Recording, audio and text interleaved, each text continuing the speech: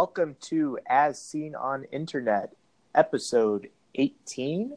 I am your host, Amit Wadera, and with me is a new host, John Rapp. John is a vice president in Ketchum Digital in our New York office, and we have some handy-dandy new recording software that allows me to bring in people from the outside or outside our Chicago office here. So welcome, John. Maybe, John, do you want to give a quick little intro? Sure. And then we'll get going. Sure. Thanks, Amit. Hey, guys. My name's John, coming to you live from New York. I've been with Ketchum for a couple of years and worked a lot with Amit on different projects. I'm looking forward to being a host with him and talking to you guys about what's going on online. My interest range from all things internet to dogs and good tacos. So this should be fun. Awesome. All right, John, let's get going. Sure. So we'll start with what was the most amazing thing that you saw on the internet in the last couple of weeks? What did you see? So I think the most interesting thing that caught my eye was from Expedia, actually. They published on their Viewfinder travel blog about ancient ruins, and they put together 7 GIFs that actually reconstruct what ancient ruins like the Parthenon and the Temple of Jupiter, what they looked like. So this is just a cool thing to see because, in your mind, you can picture what the Parthenon looks like now. You've seen that in history books. You've seen that image all over the news. And these GIFs actually, step by step over maybe 3 or 4 animations, reconstruct what it looks like. So it's a great way to see what once was in a real time in shareable format. So it was a cool way to move that big VHS tape you had in elementary school that was showing you all of the old history stories into a format that's fresh and shareable. Yeah, it's really cool to see just something like the Luxor Temple, when there's hardly any of it still left today, and then it just kind of magically appears. We'll share that link in our show notes here so everyone can see it. It's a really cool display and use of GIFs here.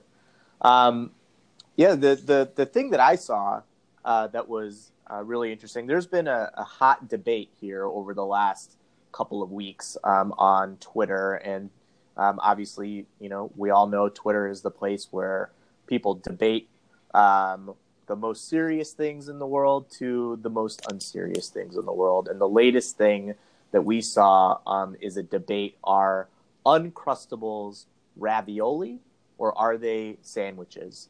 And as you know, a ravioli is a piece of pasta on both sides with some filling in it. So technically, I guess Uncrustables could be ravioli. John, what do you think? Are Uncrustables ravioli or sandwiches? I want to say they're sandwiches because the kid in me, looks at this and says they're a sandwich. But I don't know if you've watched the new documentary on Netflix called Ugly Delicious. No, I haven't. With David Chang. It's David Chang's new cooking show, and each episode, it's a great Sunday afternoon binge watch. He looks at different types of food. So he looks at barbecue. He actually looks at the stuffed pasta like a ravioli across different Asian culture and Italian culture. And one of the episodes, Peter Meehan, who is his co-host, talks about how authenticity in food is dead.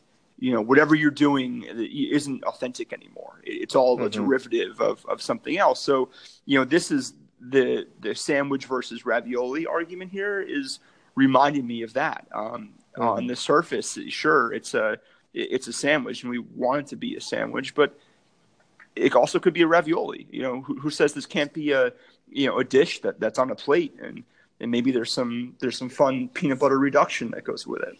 Like it could be any of those things. So it's fun to sort of flip that stuff on its head and look at it with some different context. Yeah, it was great to see the debate even rage in Wikipedia, Yeah. whether how it's getting classified over there. We even had Uncrustables weigh in on it. It says right on the box, sandwich. So Yeah. I guess that clears it up right from the source, right? Yeah. It's we need more official statements in this life. Exactly. All right, John. Let's get right with it. Let's get with the news. The thing that is probably dominating everything in social media and digital right now is what's happening with Facebook and Cambridge Analytica. There's a lot of almost every day there seems to be a new news story around it. We'll give you just a quick recap of kind of what actually happened and what is Cambridge Analytica and what they did. And then we'll kind of get into some of the discussion around it. So first up, Cambridge Analytica is actually a political data firm that's based out in UK. And this is a data firm that was hired by President Trump's 2016 election campaign. What they did was that in 2014, these researchers, there was a researcher there that asked users to take a personality survey. And I'm sure we've seen a ton of those kind of surveys and quizzes on Facebook, and download an app to do so. So what that personality survey did is that it scraped a lot of private information from users' Facebook profiles. I think it was just over around 200,000 people that took that personality quiz. But what it also did is that it was able to access those 200,000 people, their friends and their followers' information as well. And while the users opted in to that information, their friends and family didn't. So they were actually able to get information on over 50 million Facebook users there. So a lot of questions like, were they hacked? No, it wasn't a hack. At the time, Facebook, routinely let researchers have access to that data, but they did it for really academic purposes.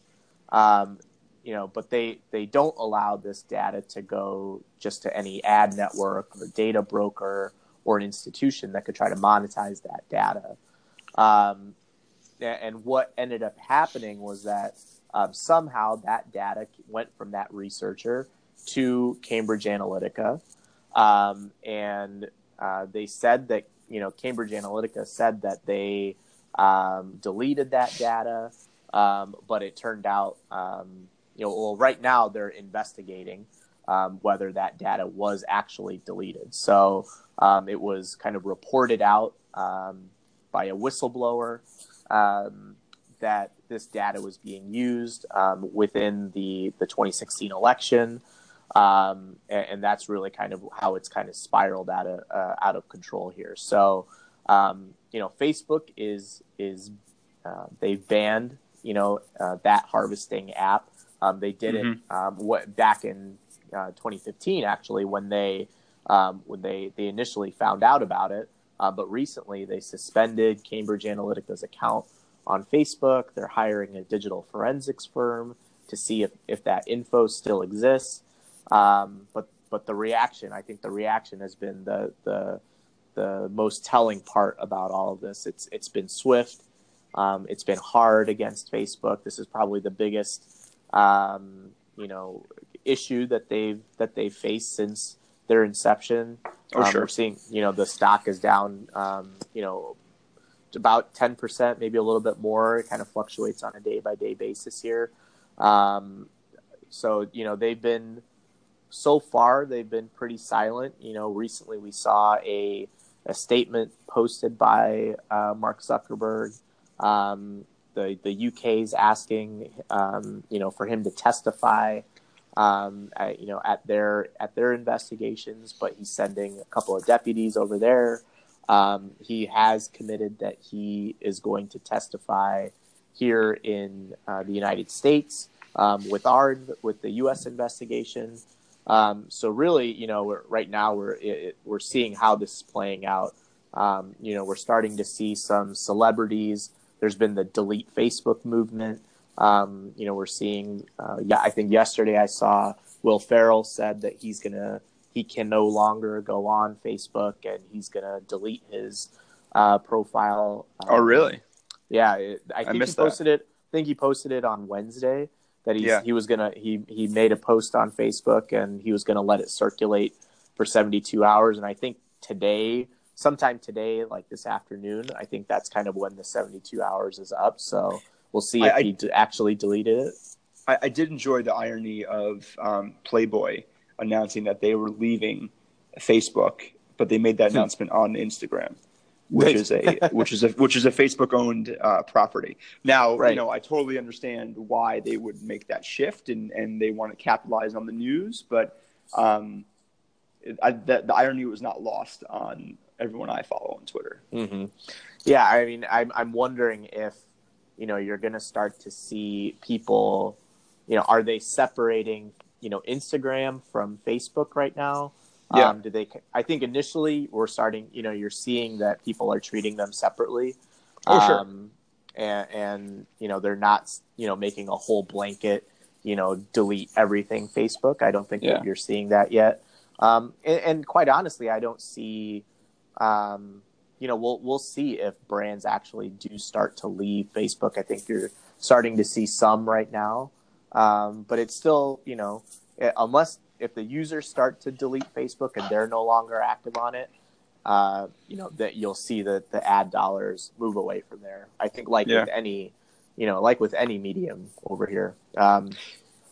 It's been fun to see people like you and I have been in this world for frankly probably a large part of our adult lives, and I'm comfortable with my name and what I do and things I talk about living in public. But the majority of people who use these platforms and use these services or use the internet, that's a novel idea to them. It's a novel idea that these interactions are now, in theory, public domain. Whether they like it or not. So it's been from my cynical chair in the sky. It's been fun to watch people freak out about this.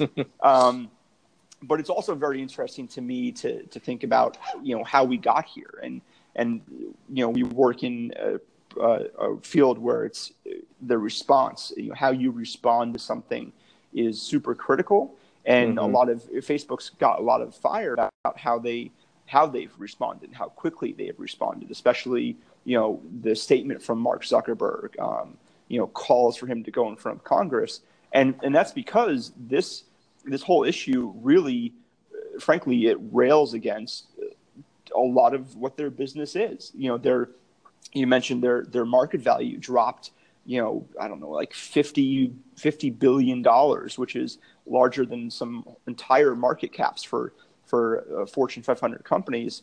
And that's all based in the not just how their business works, but how Facebook operates.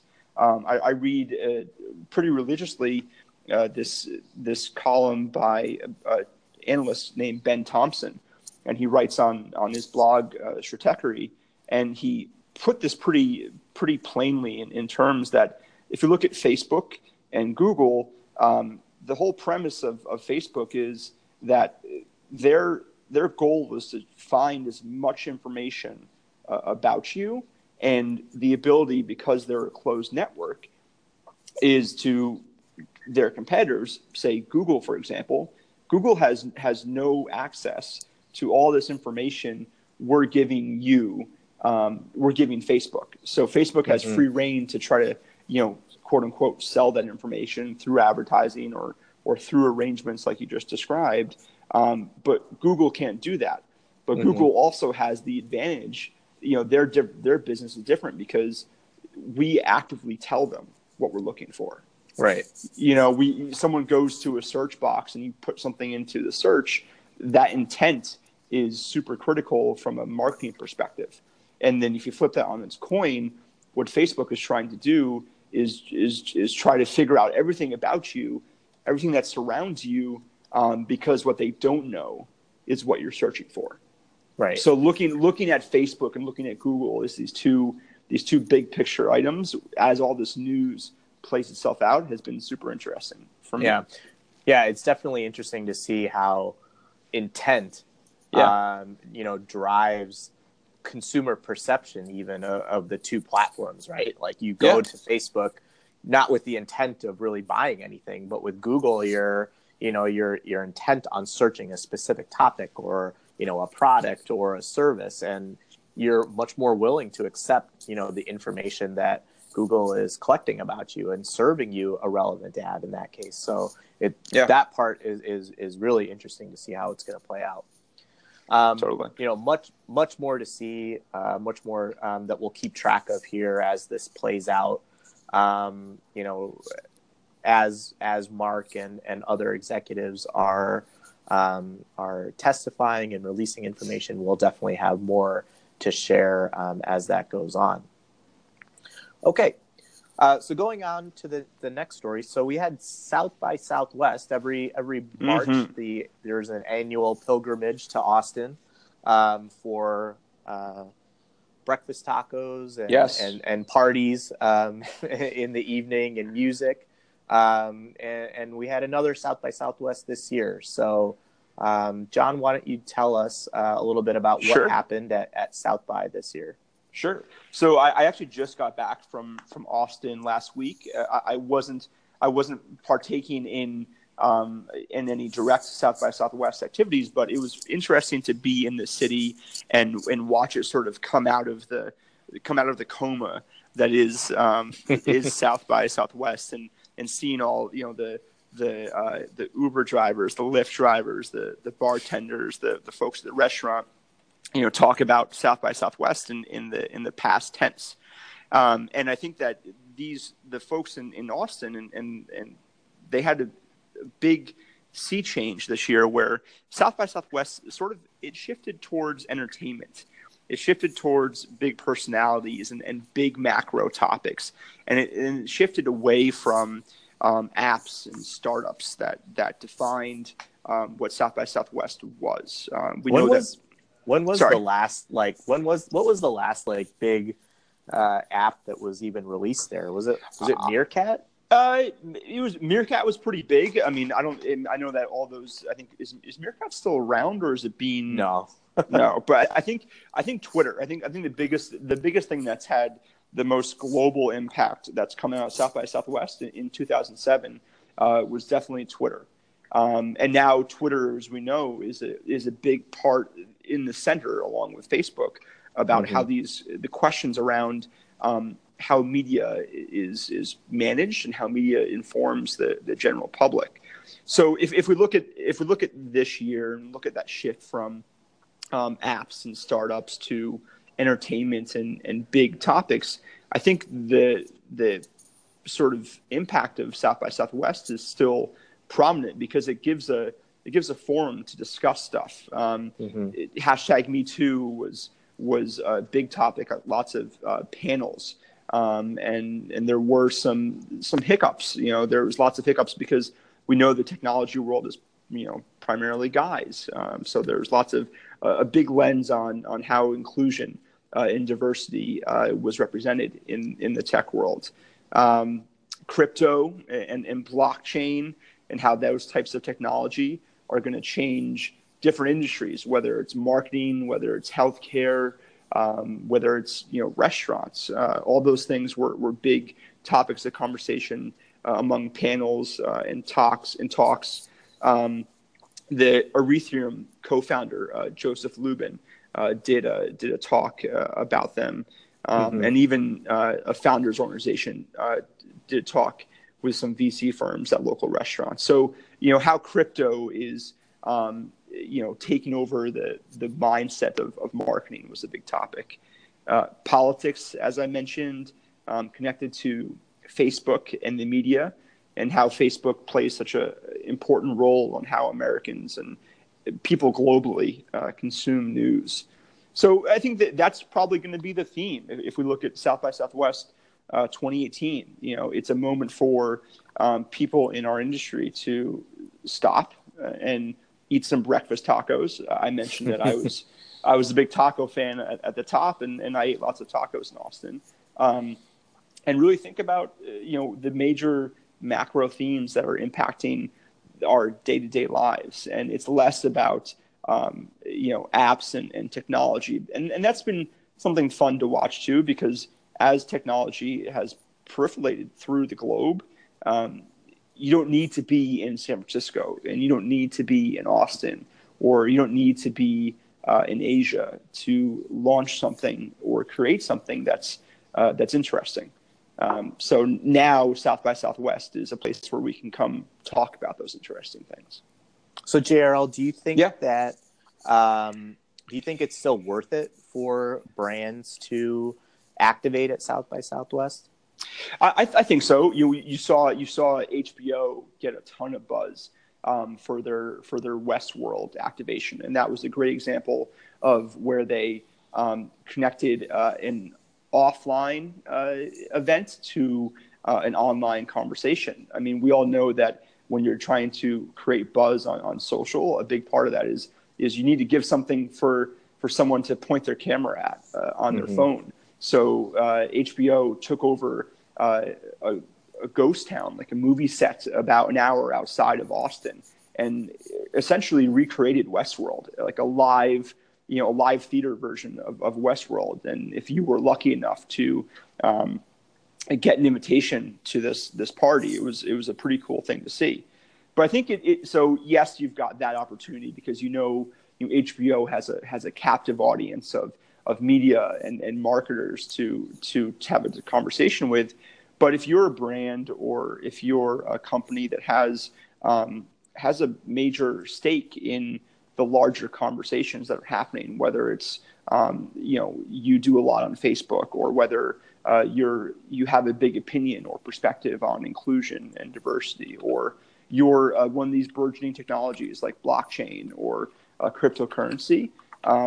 So for a brand perspective, you want to think about the macro themes that are going to take you through the whole entire week of South by Southwest, and almost less about how much buzz you can create, because you want that conversation to continue after South by Southwest. And often once people get on that plane and leave Austin, they've probably forgotten about half the panels that they attended. So, as anywhere, if you have a point of view and you have a card in the game, I think South by Southwest is important to be part of those macro conversations.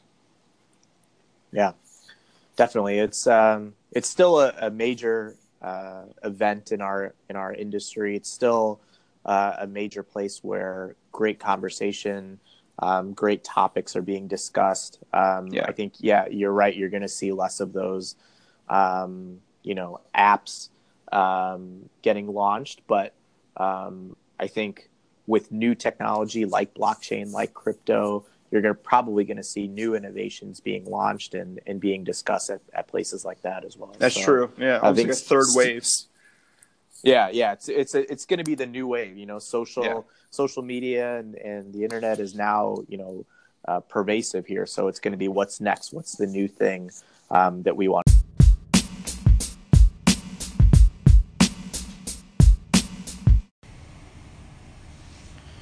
Okay, we're going to do a new segment on the podcast, and we're going to start explaining what is going on with blockchain, what in the world is going on with cryptocurrencies and blockchain. And I have our resident Ketchum blockchain expert. Just an oversold. Yeah, Joe Devlin here. Joe is a strategist here in our Chicago office. So we'll talk a little bit about blockchain and try to keep up with all the changes going on there. But Joe, I think the first question is, I think we have to explain what is blockchain actually, and why do we even care about this topic?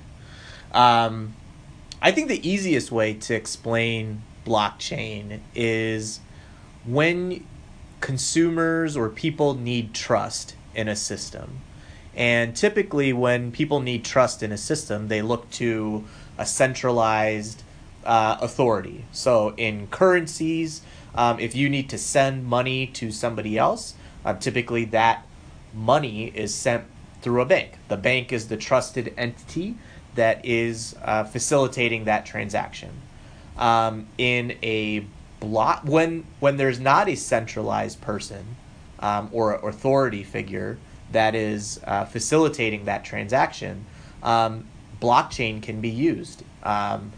Because the question can be, well, what happens when, say, that centralized bank or authority figure, what if they get hacked? Or what if they're, what if they have some unscrupulous people at the helm and they, maybe it's a Ponzi scheme or something? Or what if somebody is not really telling the truth? That's when blockchain could be really useful. And you'll hear a lot when you look at things about blockchain around something that they call a distributed ledger. Joe, can you explain kind of what a distributed ledger is? Yeah, so I think it's just this idea of, as you talk about like the working with a big bank that has the ledger and they have all of their information inside, it's inside their computers, inside their, imagine the paper ledger that they used they used to have going back for to keep track of everything, all the transactions going on. Instead of that living inside the bank or living on a computer, it's living kind of like in the cloud, and it's living with everybody. Yes, so everyone's participating and helping to fill in the ledger, and because everyone's filling in the ledger, not one person has the control. It can't be manipulated. It can't be hacked. It can't be you can't hack something that is kind of spread across everyone, where everyone's participating in in the calculation and all those things that go into that. So basically what you're saying is that because everybody has access to the ledger and everybody is recording all the transactions at the same time, that you can't just hack one, because then you'd have to hack everything. Exactly. And every single transaction, every single record on the blockchain, you'd have to hack that in order for somebody to mess up the blockchain. Yeah, and you can't go back in time and like have some sort of fraudulent behavior, because all of the people that are doing the math and owning the ledger have the proof that backs everything lines up, so that you can kind of, you talk about trust, it kind of gives you a decent idea of the where things have gone, because you can look at this ledger that can't be manipulated, that can't be changed, mm-hmm. and you can know for a fact that what's there is true. Cool. So what is going on in blockchain? So I think we'll spend a little bit more, in future episodes talking a little bit more about some of the applications of blockchain, and all the different kind of use cases there, that are probably going to transform the way we work and the way we think about business. But what's going on with blockchain? What's kind of in the last week or so, what's kind of the new things, new developments in blockchain? So I think the interesting or the cool part about this is we're at a point where it's just starting to be adopted or explored by major industries. So this isn't a single company. This is like the entire industry for healthcare, for example. So something we saw a couple of days ago was around two healthcare partners, Humana and United Health Group, who are competing partners. They don't work together, are now agreed to work together to come up with, again, we call it decentralized ledger that has all of the provider information for everyone, I assume in the United States, but this is something that could apply globally. And when we talk, this is like a great example of how the ledger, by it being decentralized, and it's not something that just Humana owns or just United Health Group owns, by working together, they're able to save like incredible numbers in costs. So I think that the number they estimate is 2.1 billion is lost in not having the accurate provider information or up-to-date provider information, for each of their organizations. So they're saying if we just work together, we can both save some money. And I think this is kind of, this is maybe the first application, but I think you and I have even talked about this could be something that goes for patient records or for, treatments. I know they talk about like when we're trying to cure cancer and solve cancer, there are, 100 different cancers, and there's 100 different ways to treat each one, and the ledger can help provide doctors with all the information in a way that hasn't existed as of yet. I think one other thing I saw earlier today, just to kind of let you know of like how the opportunity that exists, is I think IBM announced today that they see it being like $3.1 billion for their company in the future. They're like, you have to get involved. They've made a huge investment, and they've had a huge pivot where they're putting a ton of resources and energy into applying blockchain technology into, I guess, all the IBMs and everything, really, and all the different ways they can affect it. Yeah, I think just thinking about it, even from your own personal medical records and all the different, doctors that you would go see or hospitals that you would go see, even just the management of that is just an absolutely enormous amount of work. And moving people towards electronic medical records is a huge step. Even just sharing that information, but like, I don't know, maybe there's blockchain medical records, And like, think about how unlikely you are to switch doctors just because you don't want to have to sit down and fill out the sheet all over again and fill out your entire page. There's comfort in they just know everything about you has happened.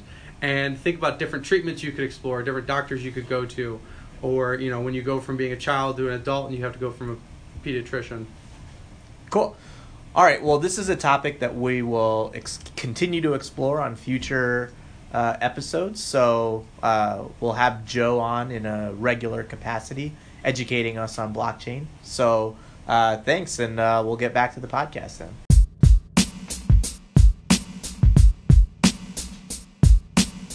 Here, so unfortunately, in the quest to create a self-driving car, Uber actually had the first recorded fatality with a self-driving car. They had an accident last week, and a Uber car that was had a emergency driver in the seat did strike a pedestrian. And that happened in Arizona. They struck and killed a woman that was walking in the street. And with that accident, Uber definitely, they suspended all of their testing in not only Tempe but also in Pittsburgh and San Francisco and Toronto as well. So there's a lot of talk around whose fault it was. And how we could prevent something like this. I think that if anyone, this is a new technology that's definitely going to be, looking back on it, within probably 10 years or so, it's going. My prediction is that it's going to be, we'll look back and wonder a day when people actually had to drive. I think it's still going to be there. But it definitely comes with risk right now. There's a lot of testing and not all of the kinks, as evidenced, have been rectified here. So I think it's something that we still need to watch. With that halt, it brings up an interesting discussion on. Yes, there are going to be accidents with any kind of moving vehicle, whether it's a person behind the wheel or whether it's autonomous. I think it's important to also put it into perspective of how many accidents and fatalities consumers and drivers are actually responsible for, and will an autonomous driving car actually end up saving more lives than what humans could do. So I mean, it's definitely a great ethical question right now. Could that accident have been could it have been prevented? I think probably with enough testing and more research around it, I think that it's something that it could. But it's also it'll be interesting to see how much, this accident kind of puts pushes back the growth of this industry. Oh yeah. What do you think, John? Well, I think that you're right. I mean, everyone is they pause and are like, wait a minute, this wasn't supposed to happen. They're trying to figure out why it happened, and all of this testing is important because it's going to inform regulation. Like you talked about Facebook, and everyone is now thinking that technology is, from a software perspective, is going to be regulated. But this is the self-driving and autonomous driving is a whole separate regulation challenge. And how is this incident going to impact the timeline for that? Because we know how much regulation can then impact the economy of either car companies who are making these autonomous cars, or the software development companies who are supplying the software for these systems. I think only because I'm not a pessimist, but maybe a realist, is that the impact of machine learning and how all of these LiDAR technology and how all of the software systems that power autonomous driving how they're learning the environment around them. A lot of that is through machine learning. Is the big long-term impact here? Is we need to watch that. I mean, there's been studies I've read recently about how you can essentially machine learning and artificial intelligence can create digital forgery, where it might look like it's sunny outside, but a piece of code or something can create an image that makes it look rainy or wet, and that image is what the computer in your car could be reading or could be seeing. And I think the impact of how your car is then operated is a big deal. It's funny. I read something. It was a tweet. This is a couple of months ago, but someone was like, when you're trying to search for something, I'll use Google as an example, and you get the CAPTCHA lock, like you go to search, or maybe you go to Ticketmaster and you want to buy some tickets, and you're like, oh, verify you're a human. Are you a robot? Right. I am a robot. All of that isn't necessarily, and it asks you to pick. You should use 6 pictures, and it says, tell me which one has a tree in each of these pictures. Right. And you think, oh, well, duh, this is a great way to figure out if I'm a computer or not. Actually, what you're doing is you're helping companies like Google, or you're helping somebody program software. That's machine learning. What you're doing is as a human, you're verifying that in these pictures there's a tree in the top right and there's a tree in the top left. So like all of those things are going to go into the machine learning software that then programs autonomous driving cars. So while we think this is something that's happening so much in the future, and then we're not going to be in a fully autonomous Jetsons car until 2025, all the stuff that's going to create that technology in the next 10 to 15 years is happening when you're trying to get those Beyonce tickets. So Beyonce is apparently responsible for yes, it all leads back to Beyonce. Right. Well, that will be, again, something to continue to watch here. It's definitely promising technology, but definitely more work is needed there. Cool. So the next thing, everyone, we've joked on this podcast a lot that Facebook is dead. Is Facebook dead? And that's always been the discussion. Yeah, maybe now. Yeah. So, maybe now. So Pew Research puts out their annual social media usage by platform. And they just released, earlier this month, their 2018 study. So, Gerald, what were some of the highlights that we've seen? Is Facebook actually dead? Sure. Facebook is alive and well. Everyone's going to wake up tomorrow morning and use Facebook and look at Facebook and hear about it on the news. Facebook is alive and well, and so is YouTube. So the Pew Research said the majority of Americans now use both Facebook and YouTube. Facebook clocks in about 68% of U.S. Adults who say they use the following sites online or on their mobile device, and YouTube's actually even higher than that, at 73%. So if you look at North America and the U.S. and the two that connect us digitally, YouTube and Facebook are kings of the castle when it comes to that. Well, Facebook has been pretty flat though for the last couple of years. Yes, it has, and I think that what people and it's the growth has been flat, and people automatically think that it's the most popular social network, when in reality, YouTube, more Americans are using YouTube and probably casually watching videos versus engaging on Facebook. So when you think about putting together campaigns, or if you're a brand trying to do something that has a very large amount of impact, YouTube might be your first stop versus Facebook. Gerald, what about the kids? We all want to know, what are the kids using? So the kids are still using Snapchat. They're still using Instagram. The overwhelming 94% of them, 18 and 24-year-olds, use YouTube.